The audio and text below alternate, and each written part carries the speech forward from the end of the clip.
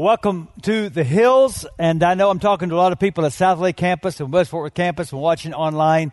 So thank you for joining us. If you're in Tarrant County next week, I really want to encourage you to attend one of our Easter services.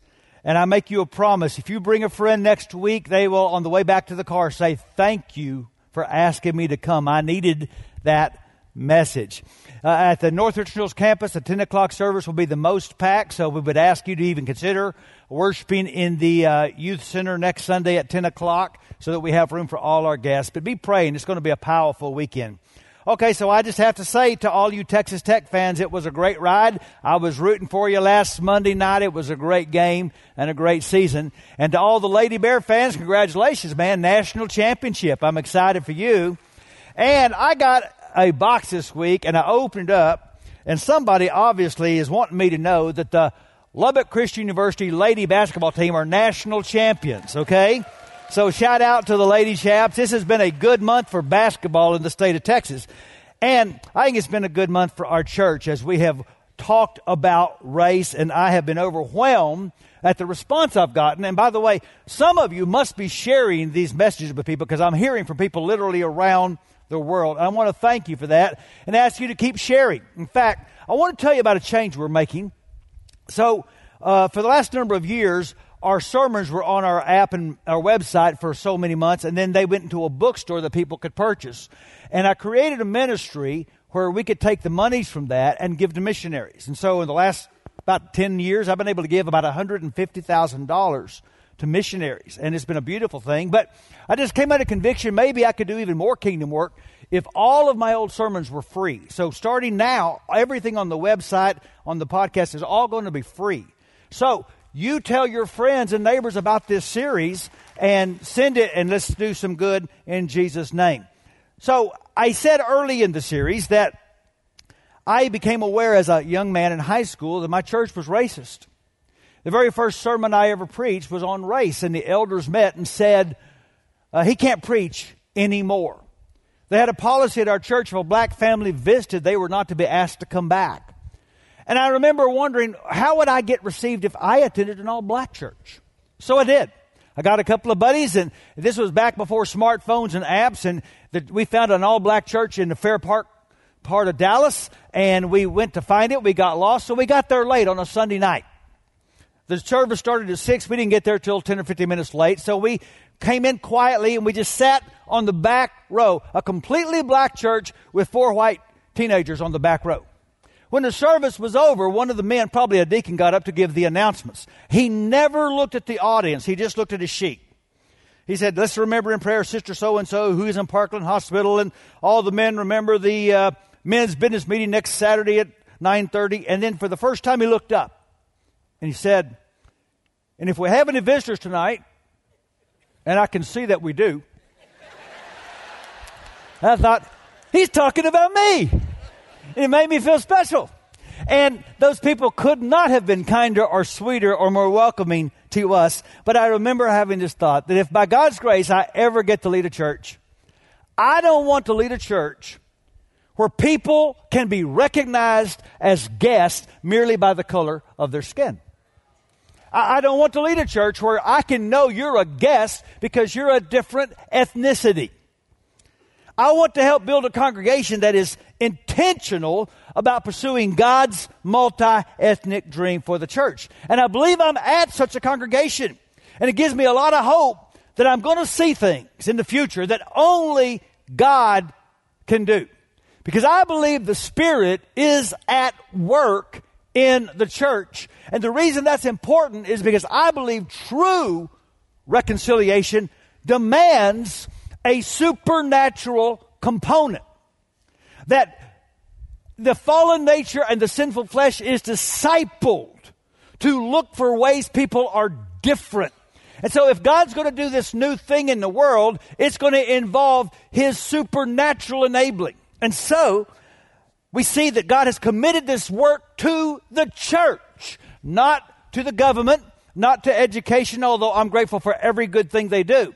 But He's committed this new work to the church because the church is the only institution on the earth that can tap in to the power of the Holy Spirit. So in Acts, we see the Holy Spirit at work leading the church into its manifest destiny as a multi-ethnic and universal expression of the kingdom of God. For example, the first time we have cultural tension in the church is in Acts 6. Greek-speaking widows and Jewish or Hebrew-speaking widows are not getting treated the same.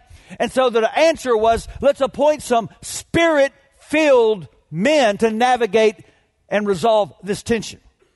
Now, in Acts, most of the time, people received the Holy Spirit when they were water baptized. Acts 2, Peter talks about that.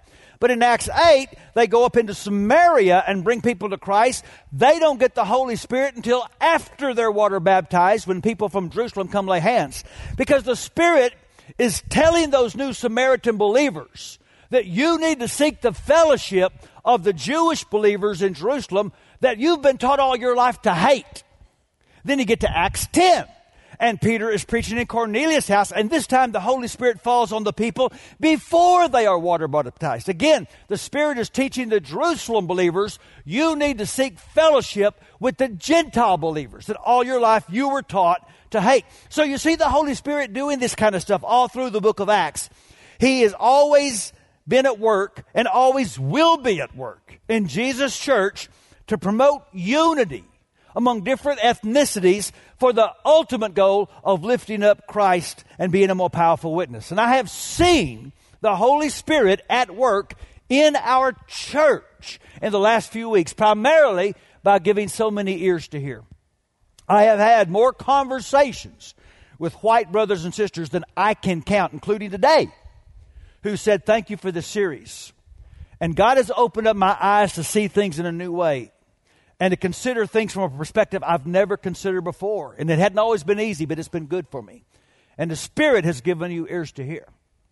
I've had conversations with my African-American brothers and sisters who've thanked me for this series and who've even been gracious enough to say, Pastor, we don't want you to make our white brothers and sisters feel guilty.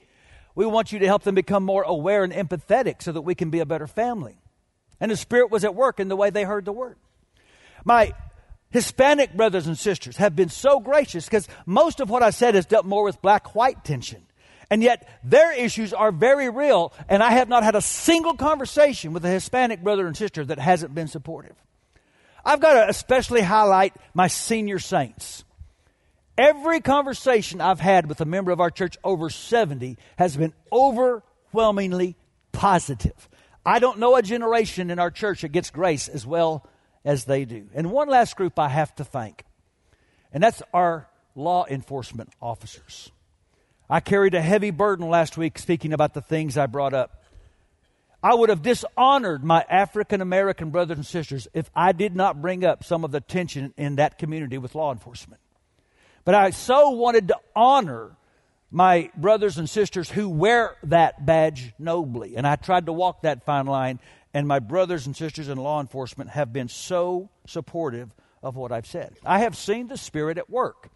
But listen, the Holy Spirit wants to do more than just give us ears to hear.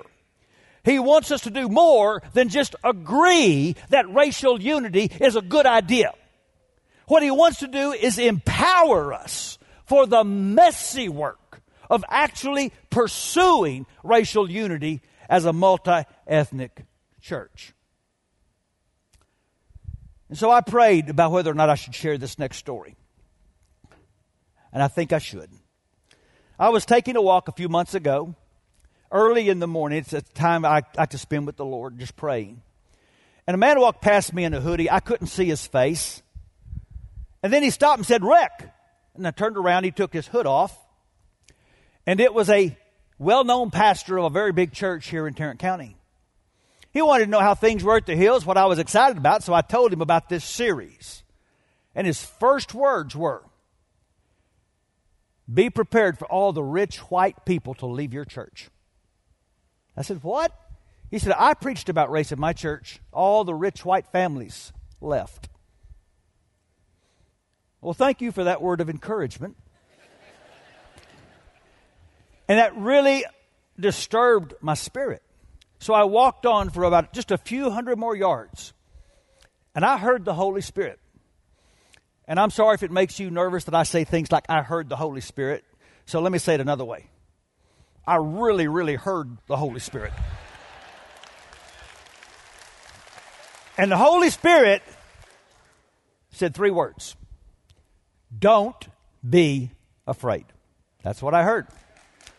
And either the Spirit was saying, you be true and you preach God's word, and anyone that leaves I'll replace, or the Spirit was simply saying, and I think this might be it, your church is ready. Your church is not His church. Your church is ready to hear this word. So if we are going to pursue God's multi-ethnic dream going forward, if we're going to do more than just agree that it's a good idea, but actually pursue it, we're going to have to get into some messy challenges. And I'm going to share several with you today. Here's the first. We're going to have to be good at listening to instead of just hearing about. Now, I said in the first lesson, we all have our prejudices. All of us. I have talked with African Americans and African immigrants about some of the tension that has existed in those groups. I have talked with people from Mexico who've experienced bigotry from Latin Americans of other nations and Latin Americans of other nations who have felt they were condescended by people from Mexico. I said again, the fallen flesh always tries to find ways we're different. So we all have our prejudices. And the best way to keep them alive is to stereotype people, to caricature them by listening to propaganda about them instead of actually talking to them. Because when we talk to people, then issues become faces and stories. So can I just say that we all need to do a lot less scrolling and a lot more listening. And we need to stop getting our big ideas about big issues what somebody posts on social media. James gave us great wisdom in chapter 1, verse 19. My dear brothers and sisters, take note of this. Everyone should be quick to listen, slow to speak, and slow to become angry. Now, that's good advice. I think, though, if James wrote today, he might write like this. Everyone should be quick to listen, slow to tweet, and slow to repost without thinking. We all need real relationships with people that can help us see issues from a different cultural perspective. And that means especially for us white Christians. We need to intend to get better at listening without getting defensive, at listening without delegitimizing someone else's story and pain, at listening without chastising someone for sharing raw emotion that makes us uncomfortable. A good friend of mine went to a conference recently of black and white Christian leaders. And he said the statement he'll remember longest was from a black man, an old man, an elder in a church, who said to the white Christians, if you have black friends and they never talk to you about race, then you don't have black friends. You need to feel honored when someone trusts you enough to share hard things. So last summer, Jamie and I visited our church planters in New York City. Jordan and Jessica Rice have started a wonderful church in Harlem. And I'll never forget Jessica saying to us, sometimes as black Christians, what we need from our white brothers and sisters is not for you to feel guilty, but for you just to listen to us. And then the next day we talked with Brandon and Ty Watts, who've started a church in Brooklyn. And Jamie voiced what I think many white people feel. She just said out loud, you know what? I'm afraid to have the conversation because I'm afraid I'll say something offensive. I'm afraid I'll say something unintentionally hurtful, and so it's easier for me not to say anything than to start the conversation. And Brandon and Ty were so gracious to say, you know what? Relationship trumps misunderstanding. We're family. And families can sit at tables and have disagreements without getting up and walking away from the family. And we love you guys, and you could never say anything that would cause us to want to walk away from you. And so if we're going to be a church where there is more racial unity, it's going to start with more of us saying, tell me more. Tell me more about what it's like to be you. Listen to instead of just hearing about. Here's the second big move we'll have to make. And this one's so big, I'm going to park here for a little bit. But we're going to have to get comfortable becoming uncomfortable. Here's what I mean. I'm going to show you 3 areas where we're going to have to get more comfortable. The first is in accepting interracial marriage. Now, I wasn't even planning to talk about this, but I've gotten enough feedback in the last few weeks that I realized I need to. So, some years ago, I spoke at a church in West Texas. I was there several days, and one of those days I did a message and I talked about race. It was the day that I was to leave. I went back to my hotel room to check out. 3 big farmers got out of pickup trucks and asked if they could speak with me. I recognized them as men from the church. We walked in the room. They sat between me and the door. That was my first mistake. You see, that church was in a community where many Hispanics had moved primarily to work in the cotton fields. And that church had hired a Spanish-speaking minister, and many people of color were coming to that church now. And it bothered those men, specifically for one reason.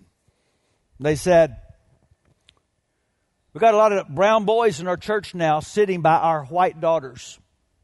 And I have a big problem with that. They asked me if I had a daughter, and would I have a problem with her dating a person of color. And I said, I have prayed for the boy my daughter may marry someday since the first day I held her. I have prayed that he will be a godly man that loves Jesus and will lead her and my grandkids to heaven. And that's a whole lot more important to me than whether he's a white guy that doesn't love Jesus. And the father that was the leader looked me in the eye and said, we'll just have to disagree about that. And then he asked me what he should say to his daughter.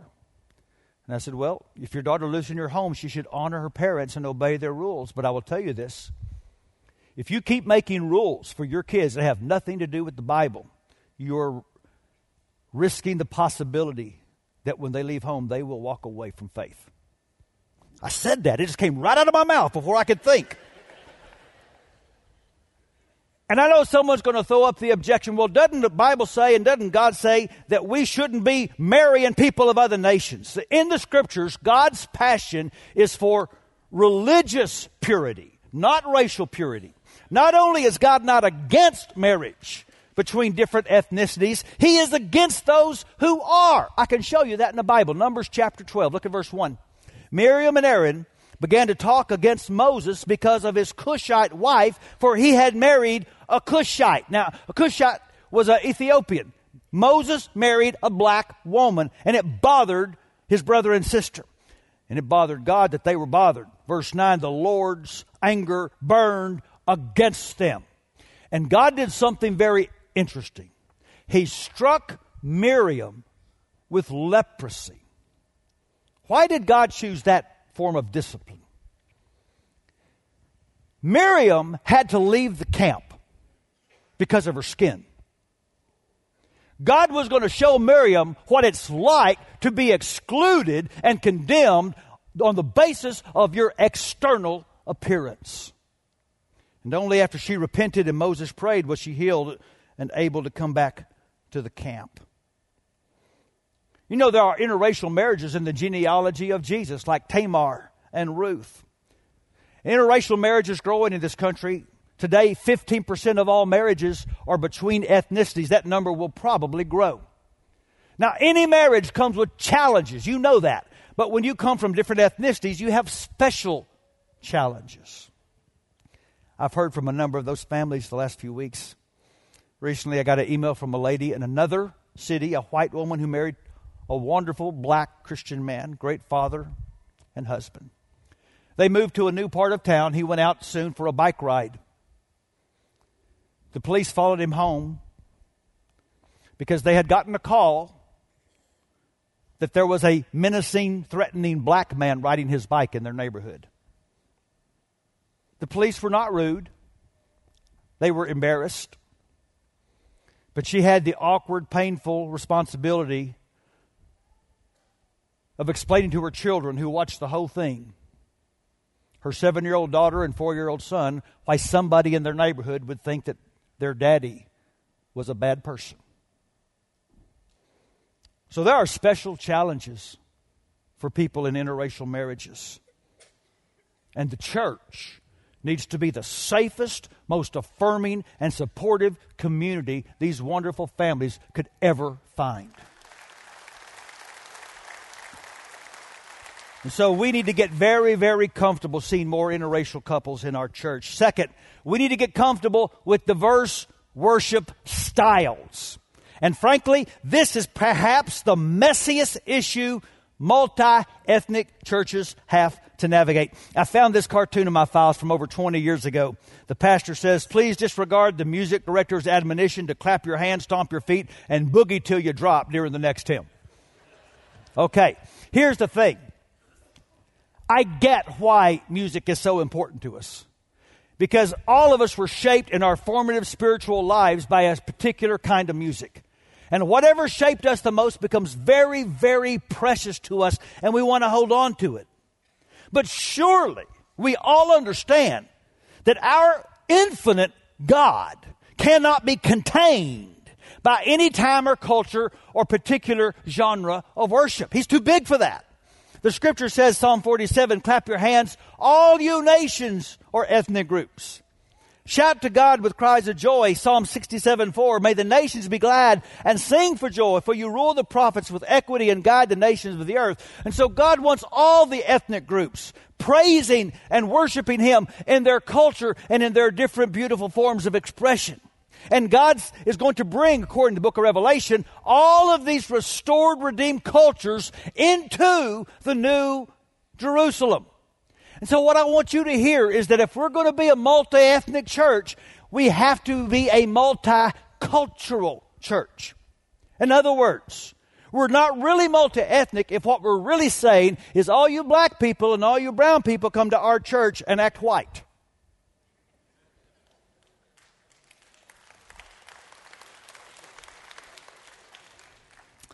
Now, before you freak out, you don't have to worry about it coming some Sunday and the worship leader says, okay, now our first song is going to be bluegrass. Then we're going to do some rap. And then we haven't done a Gregorian chant in a long time. Okay, we're not going to do that. We're going to find a niche like a swimming pool, but inside that pool, there's room for all kinds of different strokes. I'll give you an illustration. I preached at South Lake campus a few months back. And we sang the song I love, I'm No Longer a Slave to Fear. And Joe Varney, one of our African-American brothers, started that song. And I'm telling you, he started it from a place I'd never been to. He put some soul into that song. And it was powerful. And I was able to fully participate in a beautiful song I love, but in a way I'd never done before. So we're going to have to get comfortable accommodating our preferences for the sake of the whole body, which, by the way, our brothers and sisters of color have been doing for a long time when they come to this church. I have a relationship with a man who's a marvelous theologian and scholar and professor at a university. And he attends a church nearby full of college students. And the worship for those students is what you would expect. It's loud, and it's drums, and it's guitars, and he hates it. And so I said, then why do you go to that church if you hate the worship? He said, I don't particularly enjoy it, but I enjoy so much being around those kids and seeing how much they enjoy it.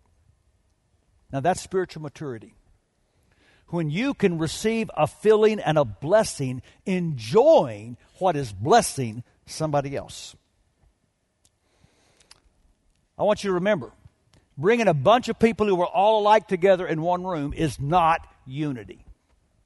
Unity is when people come with different perspectives and different cultures and different backgrounds and different prefaces, and they sacrifice them for a kingdom agenda that is more important than their personal agenda. That's unity. And so, we're going to have to get comfortable with interracial relationships, with diverse worship, and with diversity in leadership. A multi-ethnic church isn't just evident by who comes, but by who leads. Remember the church in Antioch, the first where people were called Christians, had diversity in the leadership. 2 were black men, 2 were Jews, 1 grew up in Herod's palace. I made the intention when I started preparing for this series, I wasn't just going to read what white men thought about race. I was blessed to hear what people of color, men and women, added to the conversation. We need that in the body. I'm thankful that we have more people of color on our ministry staff than we ever have had. That's by intention, and that number will grow. And I am prayerful that we will soon have more people of color in our eldership. There's a powerful principle of how churches have to live together in Ephesians chapter 5. And Paul says, submit to one another out of reverence for Christ. You see, the world had never seen anything like the first century church. Jewish people were gathering and sitting under the authority of Gentiles. Gentile people were meeting with and being sensitive to some of the dietary preferences of Jewish people. Imagine a rich man going to a church where somebody's slave is the pastor. You see, the church that pursues God's multi-ethnic dream is a community where believers can sit under the authority of people of other ethnicities, and they can do it with joy and honor and respect. I'll say again, the monoracial church is so much easier, but the multi-ethnic church is so much better. Because it's such a powerful picture of what the gospel can do. It's the church that lays down preference for the sake of taking up the cross. So we've got to get better at listening to instead of hearing about. Get better at being comfortable with things that would have made us uncomfortable in the past. And finally, we've got to learn to speak up when it's easier to shut up. Because Jesus sets the bar for his followers at higher than just don't make it worse. We must seek ways to make it better, and seeking almost always includes speaking. In Acts 11, Peter spoke up when he was called on the carpet about eating with Gentiles. And Barnabas spoke up and blessed the multi-ethnic church in Antioch that was doing a new thing. And in Galatians 2, Paul spoke up and confronted Peter's hypocrisy when he stopped eating with with Gentile believers. And God's going to give you a time and a place where if you really buy into his dream, you'll have to speak up. I remember the powerful words of Dr. Martin Luther King in the heat of the civil rights movement. He said, it's not the words of our enemies we remember. It is the silence of our friends. And by the way, speaking up is more than hitting like on social media. Speaking up involves personal engagement. And by the way, it usually involves more than just words. I speak up for racial unity when I listen to people of color with grace. I speak up when I'm generous, when I support my church that has been very intentional about planting ethnic leaders, about taking missionaries to different parts of the world to reach other cultures. When I am generous with my tithes, I'm speaking up about my support for God's dream. I speak up by how and when I serve. So you heard about Renew Weekend, for example, Saturday the 4th. We partner with wonderful Christian agencies to bless our city. We've got over 20 ways that day you can get together with your community group or friends, and you can go serve people. And most of those opportunities are going to put you in a context with people of a different ethnicity. So you can speak up by getting your hands dirty. That's what reconciliation requires. The cross made it clear. Real reconciliation always requires sacrifice. Someone's got to put it on the line. So let me finish my story from high school. We had a part-time youth minister at our little church. He was a preacher student somewhere, and we gave him $100 a week. He had a wife and a child and needed every single dollar to scrape by. The elders didn't come and tell me I couldn't preach anymore. They sent him to do it. And so he did. He needed that job. And he wrestled for a solid month after with dissonance, because he knew deep in his heart he had been part of something that was wrong. I didn't know this till later. But a month later, he went back into that eldership. And he said, what you told Rick was wrong. And either you let him preach again, or you fire me.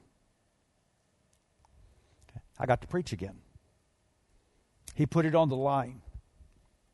And I stand here today because he spoke up.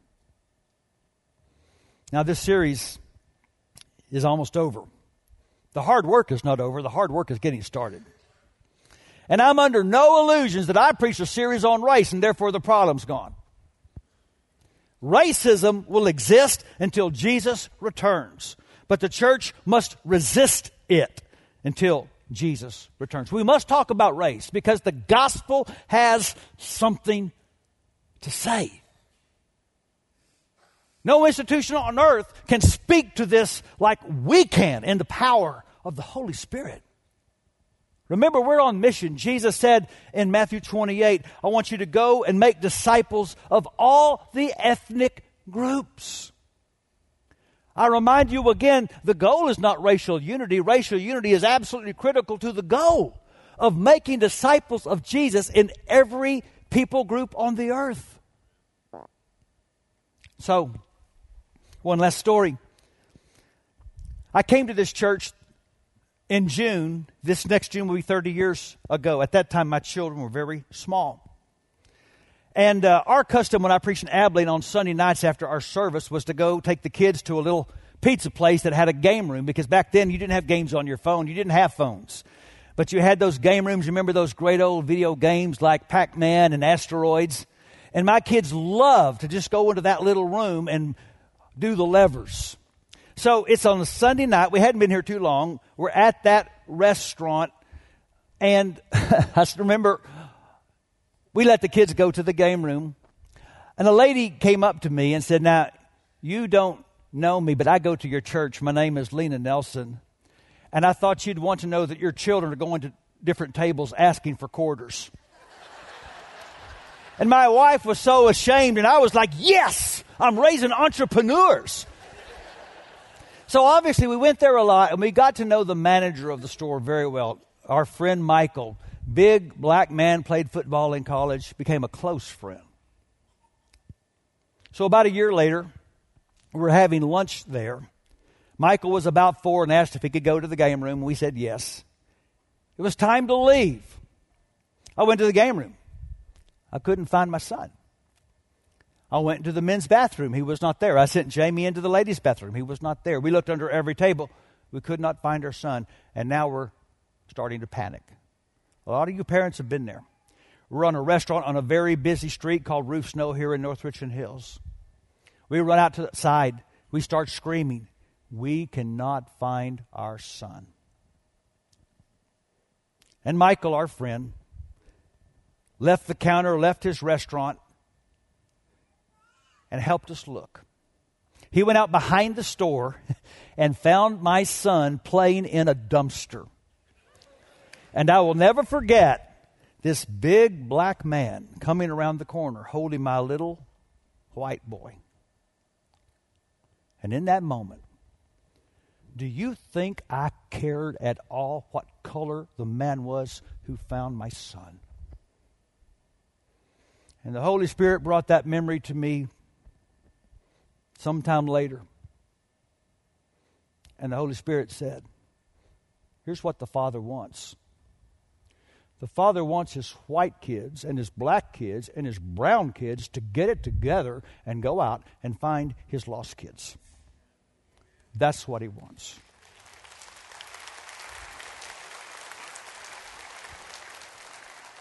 Because the gospel is the hope of the world.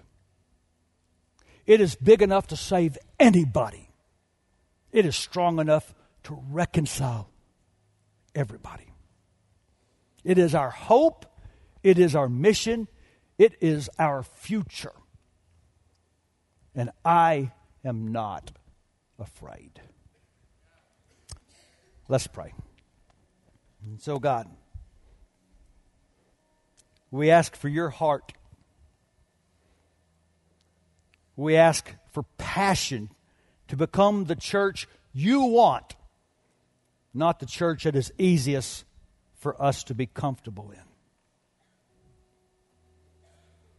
Help us become the church that welcomes the flow of the Holy Spirit. Help us become the church that welcomes every person. Help us become the church that wants mission to trump tradition and trump preference. Help us to become the church Jesus died for and is coming back for. We ask this in His name. Amen.